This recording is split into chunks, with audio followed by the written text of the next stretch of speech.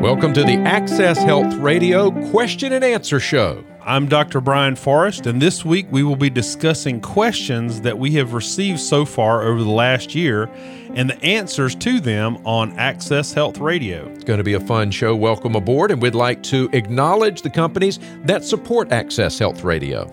Thanks to Marley Drug in Winston-Salem for supporting our show. They mail order generic medications directly to your home with free shipping at costs that are often much lower than even the big box pharmacies. Check them out at marleydrug.com. Dr. Forrest, if people want more information after the show today, or they'd like to find out information about your family practice, where can they find that? If they would like information about our medical practice in Apex, North Carolina, they can go to acchealth.com or call 919-363-0190. Again, that's 919-363-0190. If listeners want to send general non-emergent questions and possibly have their questions answered on the show in a similar fashion to how we're doing today, they can go to our website at accesshealthradio.com, or they can send an email to accesshealthradio@gmail.com, and make sure you include your contact information if you are going to leave us a question there. And after the show, listeners can also enjoy a on-demand podcast at WPTF.com, and we'll provide links to that on our landing page at accesshealthradio.com. So today is kind of like the FAQ show. We have a different format, and instead of just one topic today, we'll be going over the multitude of most asked questions that Dr. Forrest has received over the past year. Remember, you can submit your future questions as well for the show at accesshealthradio.com. So, Dr. Forrest, here's our first question of the day. And boy, this one's applicable. Why is this such a bad year for the flu? Well, I think that's a question that's been on the minds of a lot of people. And it is, if we look statistically at it, it's the worst flu year in about a decade. And we had a really bad flu about 10 years ago, but it seems like the amplitude, the sort of slope this year has just been really severe. And I think there's a couple of reasons. First of all, the strain this year, being an H3N2 strain, is a little bit unusual and many times can be a little bit more virulent. Not as bad as the H1N1 flu that we had a few years back, but it seems this year that people are catching this at a more rapid rate. It's spreading very rapidly. And one of the things that's obviously making it worse is the fact that the flu vaccine this year is not effective. I should say not as effective because, in some years the flu vaccine has been as good as 90%. And it would prevent up to 90% of flu cases. And if you did get the flu, it was a very, very mild case. And this year, we've seen even people that got the flu shot contract the illness, and people that didn't get the flu shot at all really are getting hit hard this year.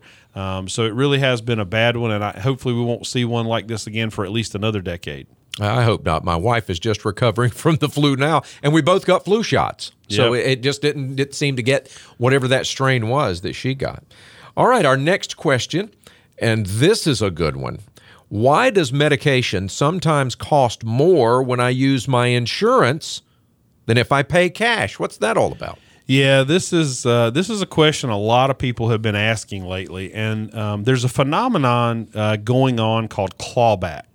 And clawback means that many times if you've got insurance and your insurance company may be paying the pharmacy less for a medication than you actually get charged. In fact, what's happening is when you go to get your prescription filled and you assume that your insurance is going to make your medication less expensive than if you didn't have insurance, it's actually more expensive because you do have insurance. And, the insurance company reaps the benefits of that.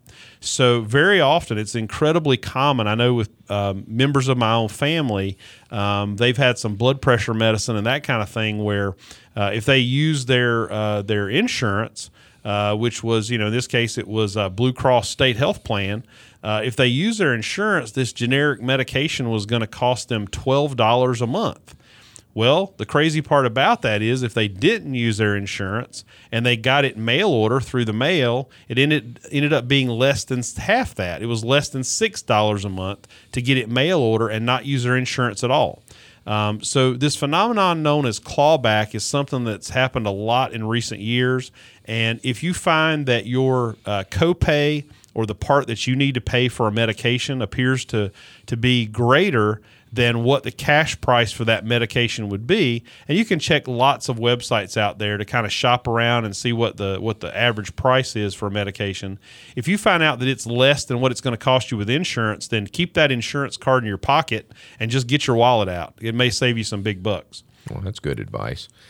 With health, here's our next question, by the way. With health insurance premiums getting so high, are there lower cost alternatives? That's another good question. Yeah, I think that lots of patients have really been hit recently with a lot of the premium increases on their insurance plan, and so have not just individuals but also employers. The premiums for insurance have been steadily rising, since passage of the ACA, and so people are looking for options now. At this point, there has been a lift to the mandate, but that doesn't go into effect until next year. So how can somebody get some coverage that's more affordable than traditional insurance, but yet still makes them so that they don't have to pay the penalty for not having the mandated insurance coverage? And one of the best solutions for this, which is actually, my own insurance is this way, is to do something called a health sharing plan. And there are several of these. Many of these originated out of Christian sharing ministry programs, such as Samaritan, MediShare, Christian Care, and others. And there are now about 5 large companies that have these sharing health plans. And what you find is the plan covers things that you would think about like, hospitalizations, medications, injuries, primary care and that type thing. But it doesn't necessarily, cover things maybe that you don't need coverage for. And that's one of the exemptions that these plans have, is they don't have to cover some of the things that you might not want in your own insurance plan. And so because of that, they did receive a waiver from the ACA. So these are products that you can use. They're health plans that you can use to get coverage for both your primary care, your specialist visits, hospitalizations, and so forth. But they are much less expensive, typically about 60 to 70% less for the health premium than the premium for a typical like exchange plan or individual plan that you could buy for typical health insurance. All right, here's our second batch of questions. By the way, you're listening to Access Health Radio with board-certified family physician, Dr. Brian Forrest. I'm Mike Davis. Here's our next one, Dr. Forrest. I heard you talk about direct primary care before. Now, how does that work, and do you have to have insurance for that? Well, I have been practicing in a direct primary care practice for 17 years now, and essentially all it means is that you've taken the middleman out. When one of my first jobs was cutting grass, and when I cut my neighbor's grass, he literally would just pay me $20, and that was that. And what's happened in healthcare is that now if you go and cut somebody's grass, you have to pay a friend of yours $10 to send that person a bill for cutting their grass. And then you have to pay another person $10 to make sure that you actually get paid for cutting the grass. So by the time you've paid one person $10 to send the bill and another person $10 to make sure you get paid, where did your $20 go? And this is exactly what's happened in primary care. And so what this does, it's kind of like direct care grass cutting. So what we're doing here is we're just taking out the middleman, and patients pay their physician or their practice directly for the care that they receive, and they bypass insurance. Now, people who go for this type of model, they can have insurance and still do this. And very often they'll still come out of pocket cheaper for the year because they don't have to pay insurance copays when they go to a practice like this. On the other hand, there are a lot of people who don't have insurance. Even though the ACA is passed, only about 10% of more people got covered with insurance. And so there's still a lot of uninsured folks. And a lot of those people can't afford primary care. And so with direct primary care, since you're not billing insurance, that gets rid of a lot of overhead expenses and cost. And so we're able to dramatically decrease prices, 80 to 90% on some things. And the other thing, we decided to do about 17 years ago to make it even easier, and this is sort of like, when people level out their utility bills for electricity and that kind of thing, instead of having a really expensive bill one month and a really low bill the next, people wanted some predictability, because they never knew when they were going to be sicker or need more lab tests or that kind of thing. So we just set a fixed fee per month, kind of like a gym membership. And so the easiest way to think about direct primary care is like a gym membership for healthcare. So you just pay a monthly fee every month. And when you go in and need blood tests, there's no extra charge for that. When you need to see the doctor, there's not an extra charge for that. When you need your flu shot, it's all included in your gym membership. And so that's sort of one way to think about it, and I think is sort of the easiest way to help people understand sort of how it works. But it saves a lot of people without insurance a lot of money. But people who have insurance a lot of times will come out of pocket cheaper as well because they don't have to pay copays, and a lot of the tests that might have not been covered 100% by their insurance are now just free. Good advice. Thanks for that. I appreciate it. All right, next question. Doc, you've talked about cholesterol, blood pressure, and diabetes on the show before. So when I get my numbers back from my doctor, what am I wanting these numbers to be? That is a great question. I think a lot of times people, even if they get a copy of their blood work from their physician and they get that home and look at it and maybe things are marked high, maybe they're marked low, they really don't know what they should be aiming for. So I'm going to give just some general guidance here on the type numbers that you're looking for. And it does vary a little bit with individual patients. Individual patients are going to have different goals based on their risk for heart disease and that type of thing.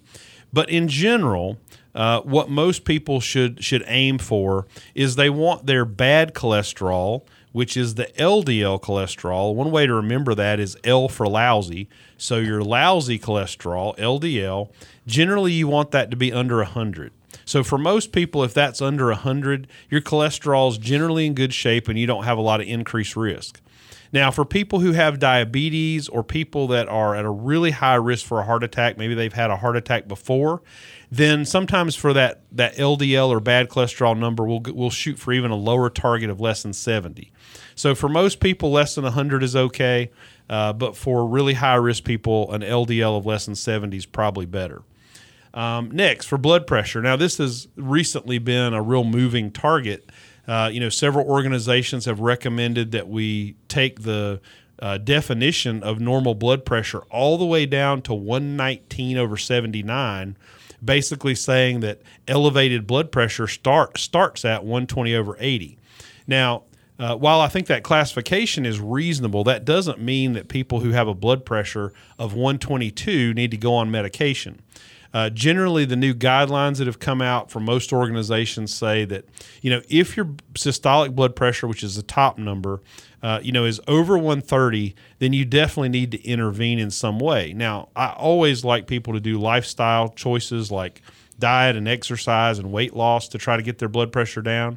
But even if you're trying those things, or if you just realistically know that's not going to happen anytime soon, you can't have a blood pressure that's staying in the 130s for long periods and not expect to have some health consequences.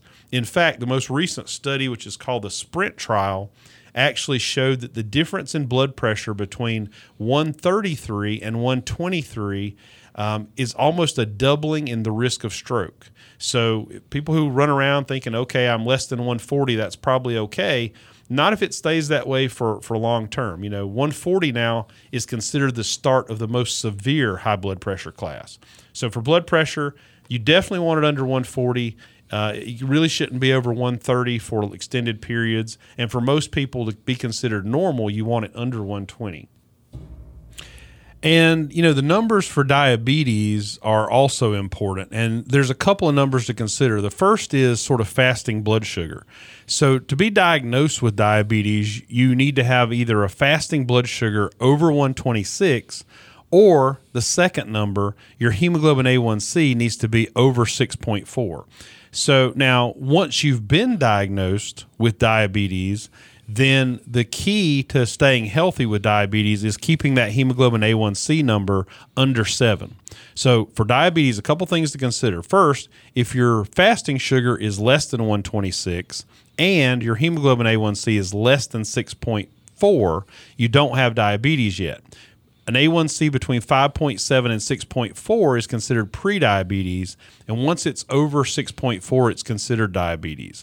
And to be controlled as a diabetic, which is very, very important because that's how you prevent things like amputations, blindness, dialysis, and all the problems associated with diabetes, you keep that A1C less than 7. All right, thanks, Doc. Straight ahead, more of your questions for Dr. Brian Forrest here on Access Health Radio. Welcome back to Access Health Radio with board-certified family physician Dr. Brian Forrest answering your questions this week. Here's one for you, Dr. Forrest. You mentioned that many patients can get their expensive brand name prescriptions for free if they just apply for a program. Can you give us some more details on how that works? Yes, this is something I get a lot of questions about is what are called patient assistance programs, and these are incredibly underused. There are some of these programs that you can qualify for and make $100,000 a year or less, and the manufacturer of the medication will send it to you absolutely for free. Now, it varies by company, so some companies have cutoffs of around $60,000 a year. But if you make less than whatever the income cutoff is for these companies, and you're taking an expensive brand name medication that your physician thinks you really need, but you just can't afford out of pocket, it really only takes about 5 to 10 minutes to fill out these applications. We fill these applications out for our patients and sign them and send them in the mail the same day the patient is in the office. But you'd be surprised, about 90% of our patients will qualify and get these medications totally for free. So take advantage of patient assistance programs. If your practice where you go isn't familiar with how to locate these, one site they can go to is the not-for-profit needymeds.com. That's NEEDY. MEDS, needymeds.com is a place they can go and they can search for some of these patient assistance programs. That is great advice. Now, Dr. Forrest, I am sure that after people have heard these questions, they've got some questions of their own. So straight ahead when we come back, let's tell them how they can ask you a question, maybe have it answered here on the show, and then we'll wrap up. How about that? That sounds great. All right, let's do that. This is Access Health Radio with board-certified family physician Dr. Brian Forrest, coming back straight ahead. Welcome back to Access Health Radio. I'm Mike Davis with board-certified family physician Dr. Brian Forrest. It's been a unique program today, Dr. Forrest. You've certainly answered a lot of questions that I had, and that's what it's been all about today, is answering listeners' questions. And I'm sure that people who have been listening may have some questions now of their own that they want to have answered. How can they go about getting those questions to you? Yes, if listeners want to send general, non-emergent questions, they can go to our website at accesshealthradio.com. They can also send an email. In fact, most of the questions I get are by email. So if you send an email to accesshealthradio@gmail.com, again, that's accesshealthradio@gmail.com, then we can answer those questions on the air for you as soon as we have our next question and answer show. All right, can't wait for that. Dr. Forrest, that's about it for today. Hopefully you really enjoyed having those questions answered today. I think we're going to try to do more of that in the future because we've got quite a few questions built up. Our scripture today is from Jeremiah 33:6. Behold, I will bring to it health and healing, and I will heal them and reveal to them abundance of prosperity and security. Thanks for listening to Access Health Show today, and we look forward to joining you again next Sunday at 4 p.m. Until then, God bless your health.